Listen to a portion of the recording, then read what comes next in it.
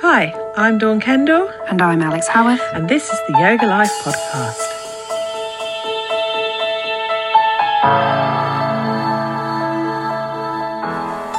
Welcome to episode 9 of the Yoga Life podcast. This week we're going to be talking about energy. Before we delve in, let's just say hello. How are you, Alex? I'm good, thanks, Dawn. How are you? I'm good too, yeah. What have you been up to? Have you had a good week? Yeah, been a pretty normal week. To be honest, just getting ready for everything that I've got coming up over the next coming months with work. It's just a bit, it's just loads on, and which is really lovely. But nothing new. What about you? Much the same, really. Just, ploughing through lots of work and getting excited for the season ahead of us. Not that we can necessarily say the C word yet, but this year does feel like we can celebrate a bit more. Definitely feel you there.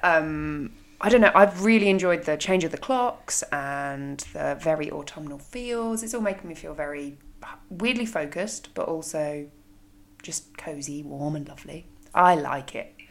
I think I'm in a minority. No, I'm with you, and we finally got the wood burner back into its rightful place so we can have fires again, so I can enjoy the autumn. Have you thought much about forgiveness since last time? I kind of have, yes and no. I realised actually after the podcast that I was still holding on to some stuff regarding a friend, and it came up in conversation, and I realised I've actually not spoken to that friend since she kind of pissed me off months and months ago. I was in a pretty bad place. It was when I wasn't very well. She sent this message that was just level 100 dickhead message. In my normal mindset, I'd have been absolutely, I'd have called her out on it a bit, but also probably a bit more understanding, not taking it to heart, etc, etc. But because I was feeling so rubbish and shitty, I didn't respond to the message, and essentially I have not reached out to that friend or spoken to that friend since. And I'm like, why? And then someone asked, have you seen so-and-so lately? And I was just like, So, realised with that I'm actually holding on to some stuff that I really don't need to anymore. So I think twice now I've done the forgiveness practice, and I'm already feeling lighter about it. And just kind of over it. And it really is, it's that whole process of looking at it and looking at my actions around it and why it hurt me so much and so on. But it's been good. So with forgiveness, I would say that that's been my thing. And it was weird that it came up so quickly after we talked about it as well. I was like, I know what to do here. Yay. What about you? I suppose I've not really practiced it, but I think it brought to light that sometimes I think I forget rather than forgive, and something just sits there still, probably a bit like you, you'll have something lingering, like you say, for quite a while that you've just not dealt with. And I guess I hadn't really thought about it until we talked about it, and that some things would still maybe trigger me from the past, and I thought I'd forgiven, but actually I probably just forgot. And but I think I just fill my head with too many other things, so I just forget stuff. Oh wow, amazing. So have you actually worked on anything that's come up since? No.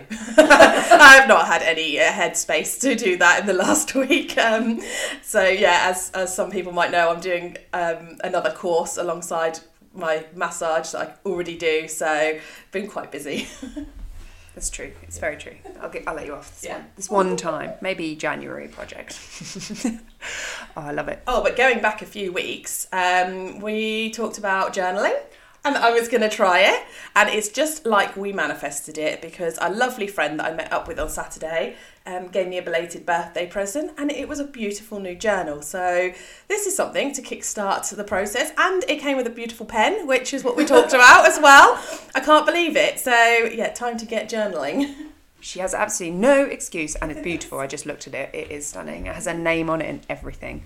I'm not at all jealous. However, I did look at the Lisa Angel journal, and I'm definitely going to get it or ask for it for Christmas. It's a nice little stocking filler. Yeah. So, and that was it was kind of like 5 years, and you just write down. It was called a memory journal, I think, and you write down one memory or thought each day for 5 years. And so I think I'm going to get that, because it was just so lovely. I really want. As soon as you said about it, I was like, I want it. So this week we're going to be talking about energy. Before we delve into what we are actually going to discuss, I have looked up the definition. There's two dictionary definitions. I'm going to go with the first one because I'm assuming we're not talking about this at all. So the first definition is power derived from the utilisation of physical or chemical resources, especially to provide light and heat or to work machines. Now that seems a bit far from the yogic world. Definition number 2 I think is a little bit closer, hopefully. The strength and vitality required for sustained physical or mental activity. So that, I think, is what we all think of as energy in terms of us and our bodies. So let's go over to Alex and she'll tell us what we're going to talk about regarding energy today. So I think it was in the last couple of episodes, actually, I've talked about energy. And I just kind of gloss over it, just say the energy around this, the energy around that, and whatever. We talked about it with money, we talked about it with the energy that comes up when we don't forgive someone. And so it occurred to me that we should probably dive into this a little bit more. It is a topic that fascinates me. I love it, and it really shifted power, I guess, almost in my life when I started to pay attention to where I was putting my energy, where I got my energy from, how I used it and where I got it from. And when I started paying attention to this, life was better. Life was better, and I felt so much more in control. What I'm going to talk about today is where we can essentially create control around the energy that is in our life and how we use our energy and so on and so forth. So was that what you were expecting?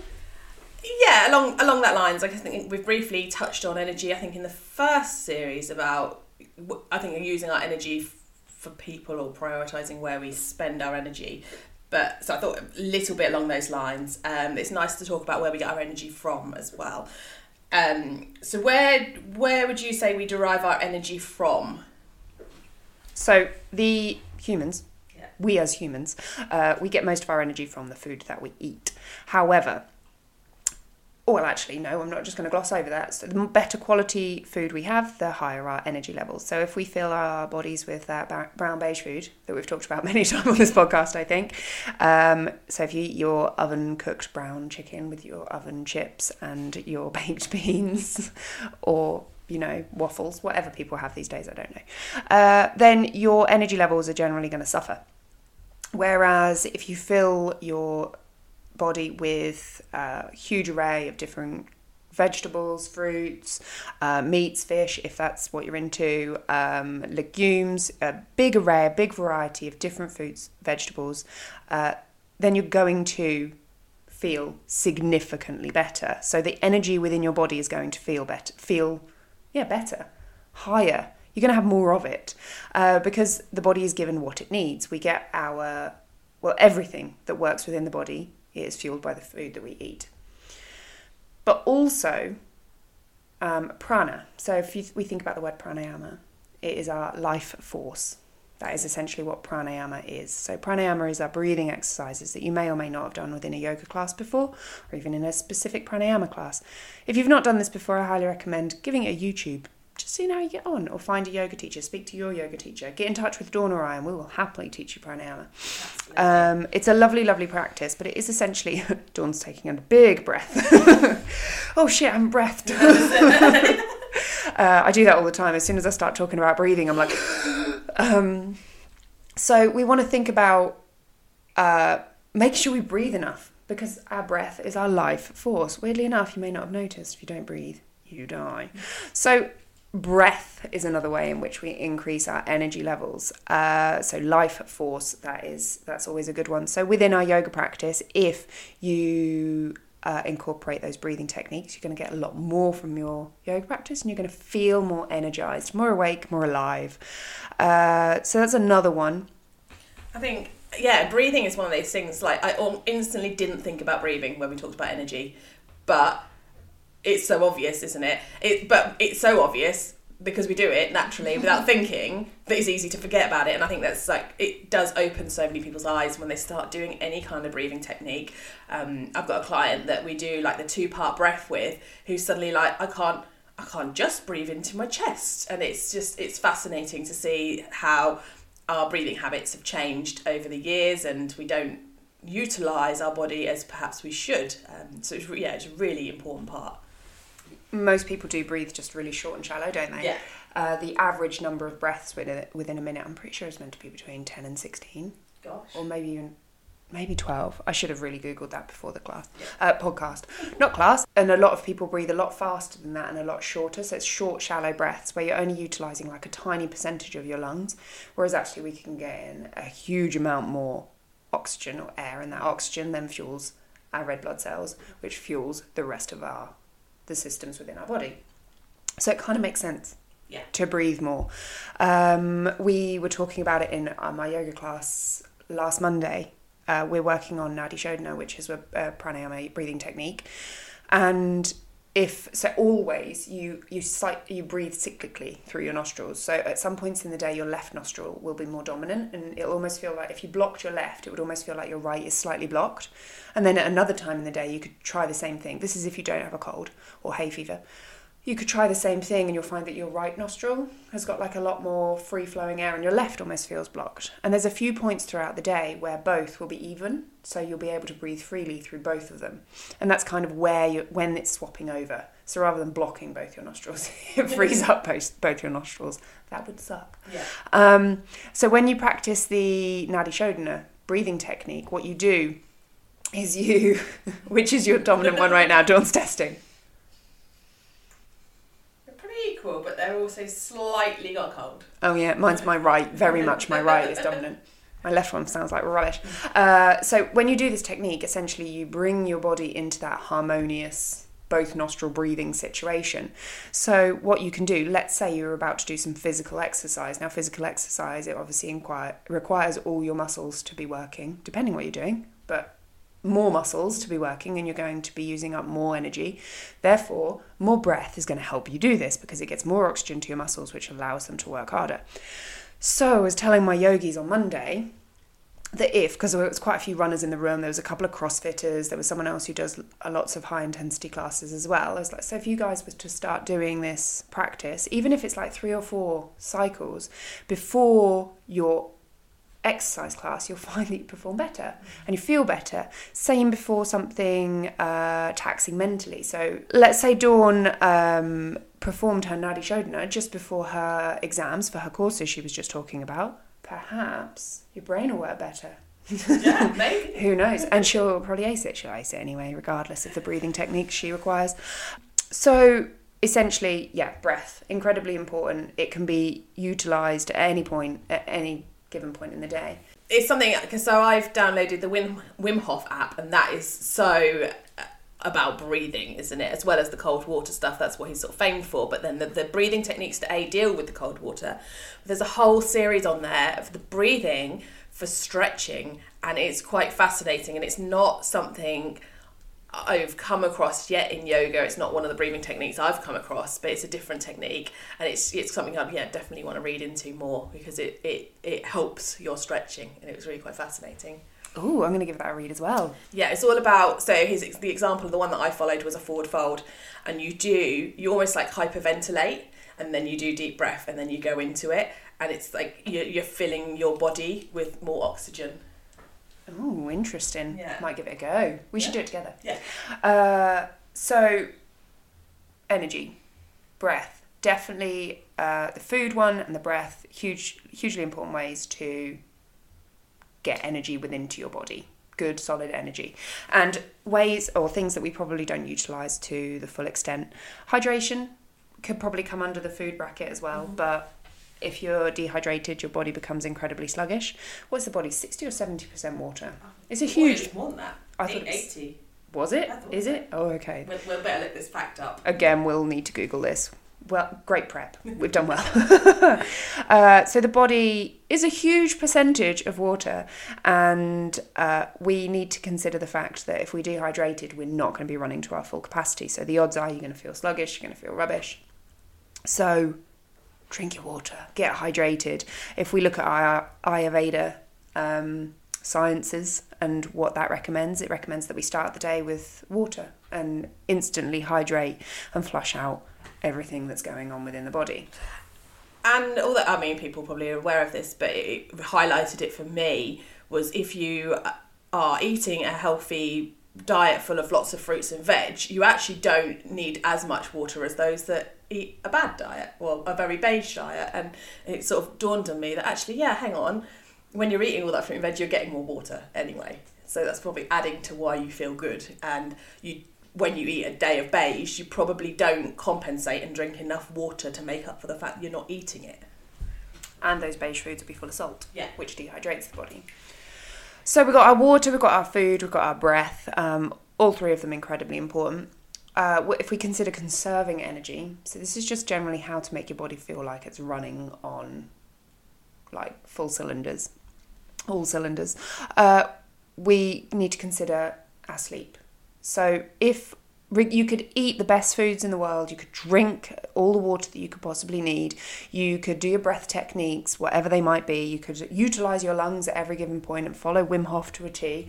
But if you are essentially still getting 4, 5, 6 hours sleep a night, your body is never, ever, ever going to run or feel good. It's just going to suffer. The impacts of lack of sleep are extensive. It's scary, isn't it? But it's so conserving our energy and making sure that we actually are able to utilise all the good food and breath and the so on and so on and so forth. We need to be making sure we're getting our 8-9 hours worth of sleep. Some people are able to and do run quite well on less. Some. Those people are a minority and they're not what you would consider the norm. I think it was Margaret Thatcher famously only survived on like 4 hours sleep a night, didn't she? And she was one of those people that she does well on no sleep. And I have a friend who is very similar. She seems to her body just doesn't need that much sleep. She naturally wakes up incredibly early after very little sleep. There are people who are like this, but the odds are you who is saying, no, I'm fine on 6 hours, are probably not okay on 6 hours.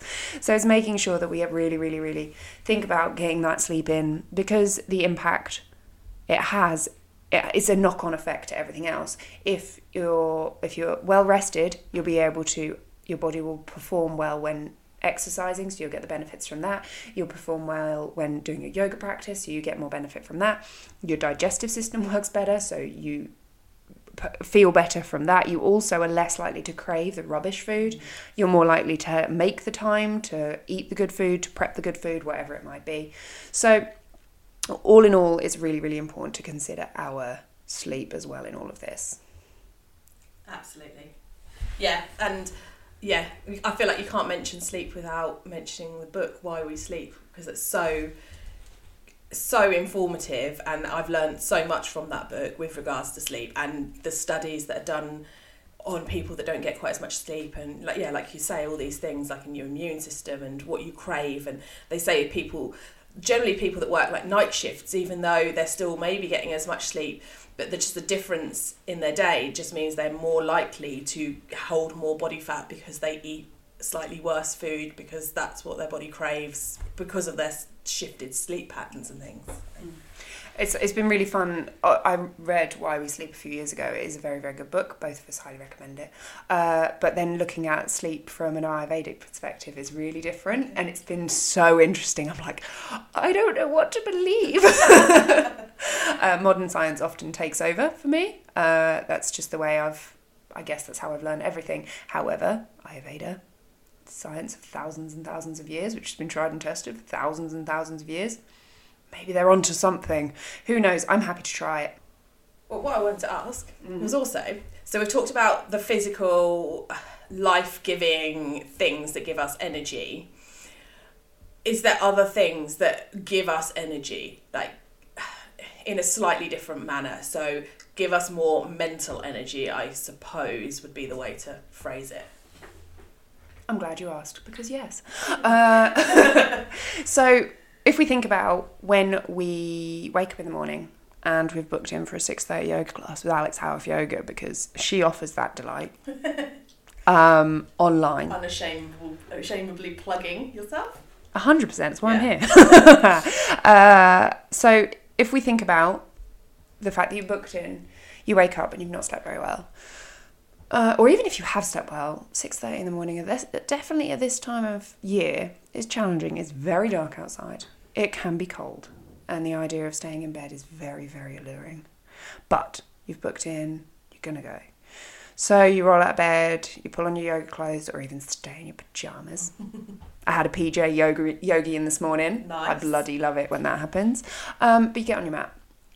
You log on online and you're feeling very groggy. You keep rubbing your eyes. You've got your coffee or your water next to your mat, whatever it might be. And I make you do your sun salutations to begin with. And you're like clunky and cold, and you feel like you can barely reach your toes, and you're feeling a bit shivery because it's cold downstairs compared to your bed. But by the time you've got through the second slow, chilled out sun salutation, you're like, oh, okay, I'm moving a bit better now. And my energy's coming. My heat is rising, so I'll remove my jumper. And then I move you through the rest of the class, and then we finish on some exciting arm balance or challenging pose that you really, really enjoy. And by this point, you're warm, you're mobile, you can touch your toes, you can back bend, and you feel marvellous. You've stretched everything that could possibly need stretching. You've strengthened everything within your body. You've been focused, and you've kept your mind on your mat, and all of this good stuff. You finish that class. Your energy levels, yes, you felt very groggy having just woken up, but your energy levels and your mood within yourself has risen hugely, like no end. You feel better. You've won the day before the day has even started. Everyone else is still in bed. It's 7:10 and you are so ready to take on whatever it might be. So your energy is instantly up. Whereas imagine, and you'd feel good, wouldn't you? You'd feel happy. You'd feel like you've achieved something. You're probably going to go into the kitchen and start the day and just absolutely smash it. And even if the rest of the day doesn't go to plan, at least you've ticked something off the box.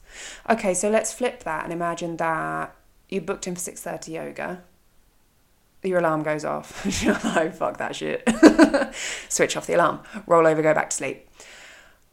Quickly before you do roll over and go back to sleep, you book on for the 7:30 class, because Alex Howarth Yoga also offers an online 7:30 a.m. yoga. I don't even care.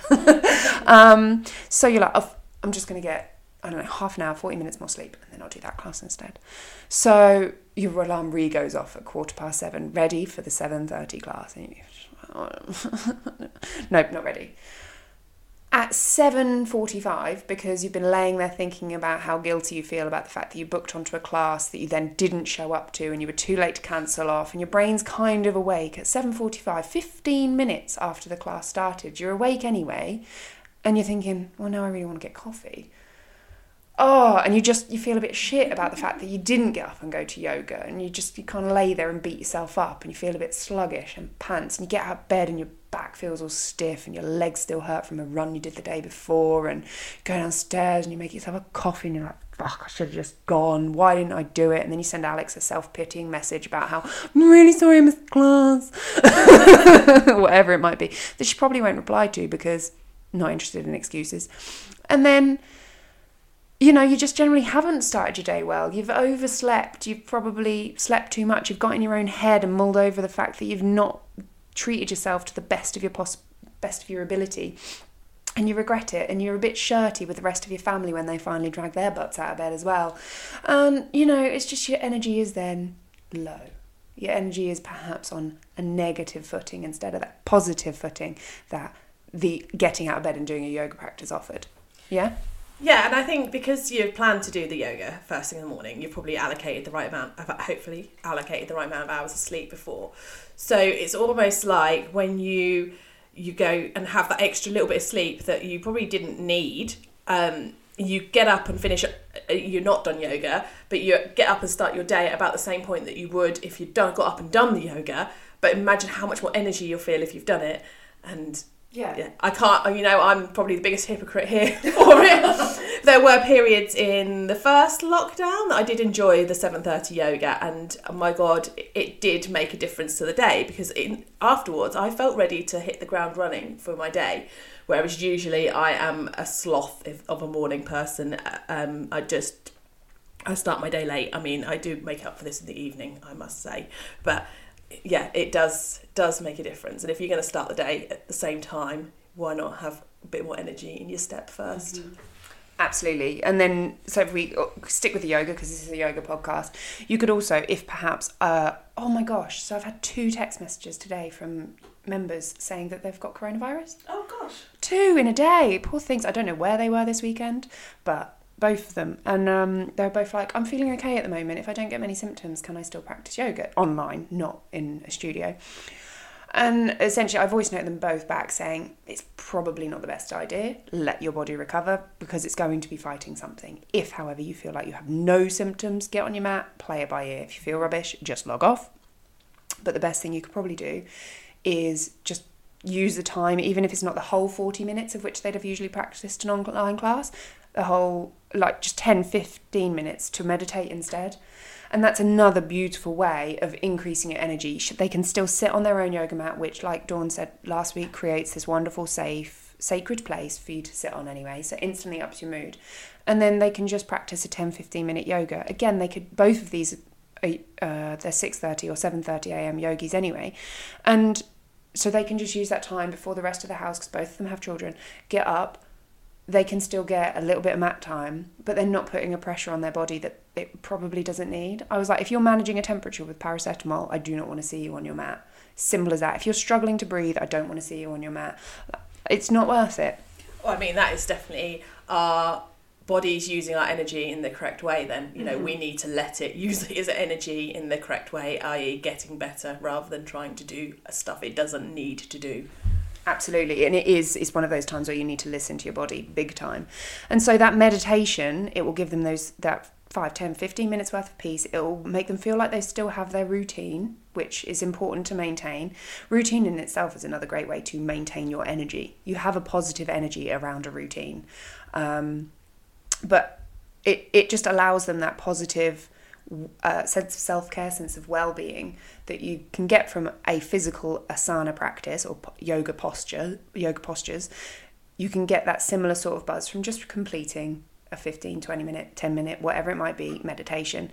And I mean, there's so many there's so many apps you can follow. You don't need to be a meditation pro. You don't need to just sit there in silence and not really know what you're doing. I think there's free meditations on my website, my app, and all sorts. You know, there's so many out there that it wouldn't be difficult to find something instead of using something non-led. And then that way they're still starting their day well, but they're not missing out and they will feel better for it, I hope. But then we think about all the other ways. I just called meditation self-care. All of those kinds of things. If a bath is self-care for you, that's going to increase your energy. Not necessarily the physical energy, but the way that you feel. You're going to feel more positive. So if we think about the positive and negative energies, looking after ourselves and doing that self-care of going to the gym, going for a walk, getting fresh air, walking the dog, having a bath, maybe having a glass of wine sometimes, maybe having a herbal tea, maybe just curling up on the sofa with a hot water bottle. All of these things are a sort of self-care, which again will increase your energy in a more positive way than a negative way. Yeah, and I've noticed other things that boost energy in a slightly different way. For example, I was in London on Saturday and it was a really long day. It could have been quite tiring, but because I was just so happy to be seeing friends that I had not seen for ages, that just gave me energy, gave me all the energy to have a really lovely day.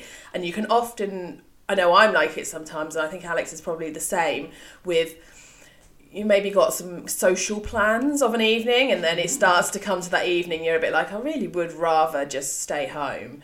But if you do get yourself out and go and enjoy that social plan, much like dragging yourself to yoga class, just that being sociable with people you love and care about just does give you some energy, doesn't it? And it just fills up your heart and fills up that energy. I think we can get very stagnant. So with energy, in the energy type of that fuels machines that Dawn first said in her first definition, and energy within the body, it needs to move. Energy never disappears. It always just moves from point A to point B to point C to point D, etc. It's always ever moving. And stagnant energy that can't move, causes a negative effect.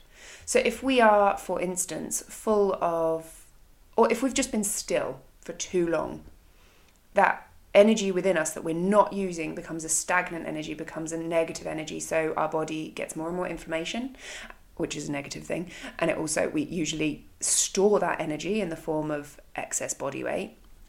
And we generally, our brain doesn't work to its full effect, and we generally feel incredibly sluggish. Whereas if we got up and moved that energy from where it is within our body to out of our body into the form of physical exercise, then we're going to feel better. And so it's the same with social occasions. If you become a bit too much of a hermit, and as an introvert, I'm a big fan of not going out, whereas you become almost too isolated, too insular, too much in your own head, and it's really important to go out and actually speak to people. Damn it, because again, it shifts and changes your energy. It does, like Dawn says, it lifts you up. Which is why I think a lot of people struggled with lockdown so much, being stuck in that one place. Do you remember when Leah and I went to London? Yeah. God, the energy that just comes from being in a different place. I think we even talked about it on the podcast. Like, we went to London and it was awesome. It just brings up your energy. And then travel abroad even. Like, we have that desire to move and see the world, and because we're not designed to be in one place. And so all of these things just build up our energy in a positive way. And it's just noticing what in our lives causes a negative energy and what in our lives causes a positive energy, and that will shift and change. And on the note of movement as well, it's worth noting that obviously one of our body systems, the lymphatic system, doesn't have its own pump. It relies on us moving. Mm-hmm. And if we don't move, it doesn't work. It becomes sluggish, and that's where people get like swellings or bloating, or generally just sluggish. You can't shift the bad lymph from your body because you're not moving enough. So that's it. We're designed to be moving, not to be sluggish and just laying like a sloth all day. But yeah, and getting out and about, it just fills you up, doesn't it? Definitely. A change of scenery, just taking everything in. Yeah, but there's something spiritual, or there's something about the energy of looking at a view. Did you know that gorillas look at views? No. Apparently. Oh, no, wait, that's a complete lie. It's bears. Oh. Gorillas probably do too. But no, apparently bears have been seen just sitting for no other reason, looking out over what we would, as humans, consider wonderful views. They just sit there and they'll watch a sunrise, watch a sunset. There's something incredibly spiritual, and it changes your energy. Getting in the sea, it's also something to do with the salt and the ions in your body as well. But getting in the sea, it changes your energy. Cold water from Wim Hof. You get into cold water, you get out of that, and your body is like, whoa! Revitalised. Yeah. It's like an explosion within your body. Everything is switched on, and you have so much more to give purely from getting into cold water. And also, well, just getting outside, isn't it? The sunshine, the vitamin D. I mean, we're a bit like plants. We need light and we need water and we need food. So getting out in the sun definitely boosts everyone's energy. Like the first signs of sunshine in the spring, people always seem full of energy and excited for things ahead. Or even like today, like it's an autumnal day, but the sun is shining. And I think if you went outside, you would get an energy boost. You'd feel the warmth of the sun on you, even though the air's cold, and just feel a boost of energy. I love this. Yes. Oh, I feel kind of energized just talking about it. Yeah. So what I also wanted to talk about was how we can give our energy away in ways that aren't particularly productive. So we've talked about how the fact that energy does need to move. Absolutely, 100%. However, we can focus all of our energy onto one specific thing. So let's say you've got a big project at work. You will spend your day, yes, you might have got up and done your yoga, etc., etc., etc., and you're eating all the good foods, you're doing all the water, you're doing the breathing, whatever it might be. But your mental energy is spent at work on this one big project that you have to get done at a certain deadline. Now, that could be great. Let's say you go to the office 9 a.m. and you finish at 5, and you then choose to go home. Mentally, you're probably going to be pretty tired. You're probably going to need to do something physically because you've been sat at a desk all day.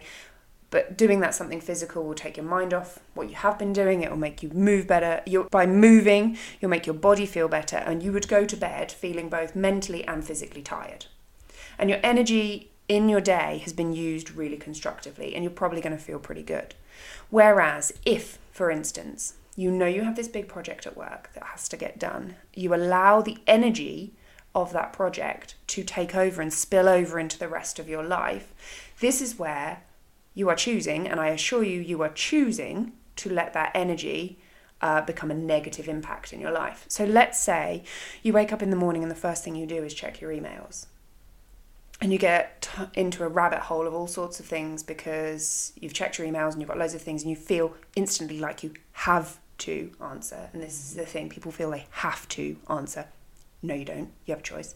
So then you end up running late for work and grabbing a very quick crap breakfast, so your energy levels probably suffer there as well.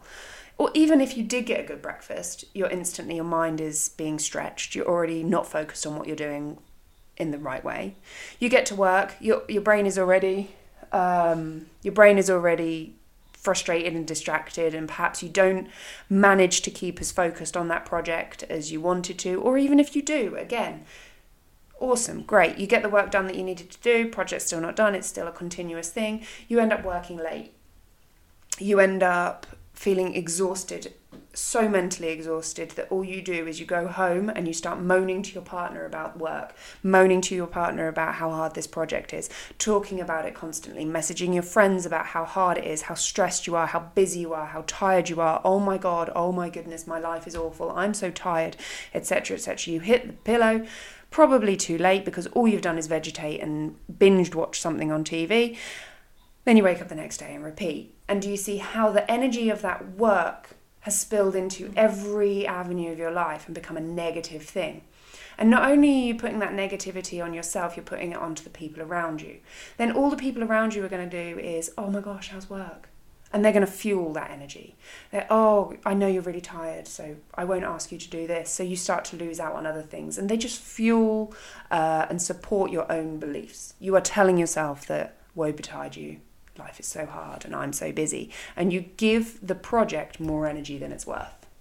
I think this is something, it's so relevant for us that are self-employed as well. I'll often find myself maybe about to get into bed, suddenly thinking of things that I need to be doing. And my thing, I do try to just note it down in my diary for the next day and sort of say to myself, no, you've got space in your day to give it your energy then, and don't waste your energy now. You know, your energy now is for being with your husband or chilling or relaxing. So yeah, trying to compartmentalise and plan when you can give things energy is quite useful.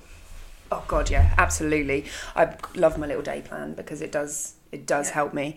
I became really strict with my boundaries within work to make sure that I didn't work on a Thursday or a Sunday.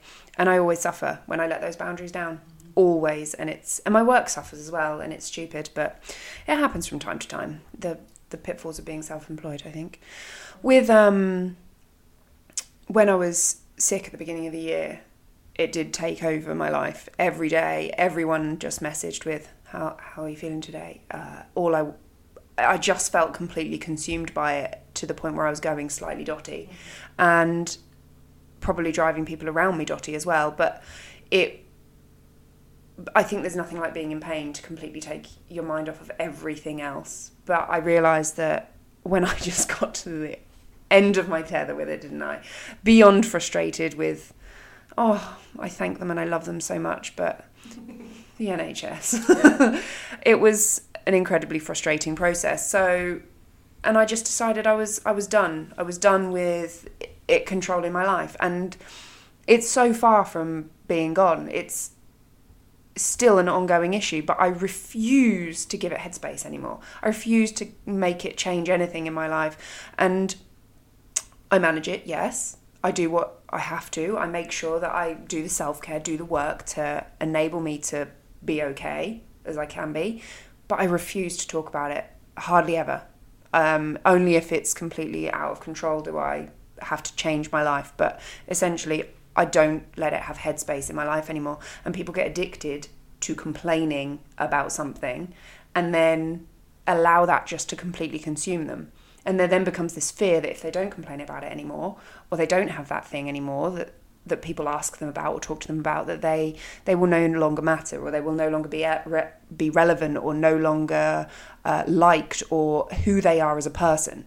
So I think an example of this would be perhaps somebody goes out and loves clubbing, partying, drinking, all that kind of stuff, to then suddenly stop doing that kind of thing would be really difficult, because they're changing their persona of who they are as a person. Oh, but I am this person. I'm always hungover. I'm always tired. I'm always out, you know, and suddenly that's a lot of things to change. And so it ties in really nicely with our attachments. I was then about to say, this does seem to tie in nicely with attachments. And how you label yourselves. Like, so I have got a husband with a bad back, and he's probably like this. He's just got a bad back now. Like, that's just something that happens to him. He won't do the work to make it better, no matter how much I try. No matter how much, like, he's married to a sports massage therapist who's got various skills in my tool belt to help him, but won't do anything about it. And you start to think, is he just attached to having a bad back, and it gives him an excuse to get out of certain things? It's actually a really good point. Yeah. It is a really good point. Is it just we start to use these things as an excuse? But it's by giving that thing energy that gives it the power. If, for instance, he never gave it the energy to make it a thing, it might not, because a lot of bad backs do with emotion, aren't they, as well? They're psychological. So it becomes worse than it actually is. Yeah. Who knows? I'm not trying to diagnose Neil here at all. When we talk about the energy like this, it's worth noting about how our energy is used or given. We give our energy, maybe wrongly, to other people as well. So we're talking about people complaining, for example, just now, and you might have some people in your life that you feel like you are constantly giving energy to, like they've always got problems perhaps you're listening to. You're trying to give them your energy to help them solve their problems. So that's also another thing to bear in mind when you're spending your energy. Yeah, I think we all know an emotional vampire or two. Yeah, good term. That is not mine. I stole that from somewhere. Oh. And yeah, it's, do you want to be an emotional vampire, or do you want to be someone who, when someone spent time with you, your energy lifts? I know I always feel good when I've spent time with Dawn. Mm-hmm. Most of my closest friends, I know full well I feel good when I've spent time with them. I feel good after I spent quality time with Mossy. Whereas there are some people who I come away from it thinking, oh my fucking God, why did I do that? But this is also how I don't know about you, but this is how I also schedule my class timetables. If I'm approaching a class week on week thinking, oh my God, I really don't want to do this, and come away from it thinking, yeah, it was nice, but it's just not great, then that would be something that I would change. And the classes that are on my schedule are only on my schedule because the energy around them is right. So something that isn't necessarily a physical thing can still have energy. Money has energy. For some people, money is a negative energy. They think it's dirty, they think it's nasty, they think it's evil and the root of all evil and only causes death and destruction and awful things and taxes and whatnot. Money is bad, there's bad energy around it. Then some people think money is good, and then they'll think that it's the thing that, well, it is the thing that makes the world go round, but in a good way, as well as bad ways, don't get me wrong. There are negative effects of money, but if you focus on the good that it can do, then you will probably use your money for more good things rather than the negatives. So we attach energy to everything. There are going to be some kind of pretty neutral things, but if you think about a knife, some people will think violence and negative energy. Some people will think, oh, food, and a more positive energy. Some people will think food, yum, delicious. Some people will think food, oh God, no, it's the source of illness, fat, whatever it might be. There's many negative things that could come from food as well. Food companies that farm land and kill animals and all sorts of things. There's positive and negative energy on almost everything. You could look at the positives of paper, you could look at the negatives of paper. I'm just looking at things around the room. Whatever it might be. So it's noticing what energy we attach to the things around us. If we are in a house that we hate, the odds are that when we're in that house, we're going to feel more of a negative energy. Which is why it's really good to have an office space, which is full of things that are going to make you feel productive with a good high energy vibration. So a clean, clear space, plants, minimal distractions, natural light, that kind of thing is going to keep your energy up to work and work well. Whereas if you're in a dark, dingy hole that's a mess and dirty and smelly and you feel uncomfortable and cramped, what are the odds of you working productively? Slim to none. Yeah, actually, my last job, I had a similar discussion with my manager. When I first started, my desk was in the corner of the room. It was literally, if you think there's four sides to a square, two sides had windows, I was in the corner of the sides that didn't have windows. And I just felt just sleepy and meh all day long. And I just really, really struggled. And, eventually I had a chat with my boss, just like, I love my job, I just can't deal with being in this dark corner all the time. And they were great about it, and they actually ended up in a lovely little office with a nice big window, and got plants in there because I had some actual light to feed the plants. I also had another window from the other side that went through to the main office so I could see everyone as well, so it wasn't like I was completely isolated. But God, the energy shift when I would walk in the morning, I knowing that I was going to walk into a nice space and sit down and just enjoy being in there, compared to walking in and being in this glum corner. It made me work so much better. I love that. Yeah. I can't wait to have an actual office space, proper office in a house. Yeah. We don't have space in the house we're in at the moment. As cute as my little office corner is, it's just not quite what I dream. One day. So this is why, if you consider a yoga studio, often they are light, white or bright and airy. Often there are plants. The lighting can change depending on the class. So it might be bright light for a high energy class, or dim, calmer lighting in the evenings.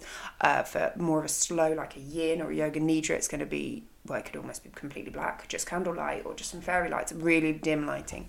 And what that does is it sets the tone, it sets the energy of the class, and it allows you to fall into the energy of whatever you're practicing, essentially.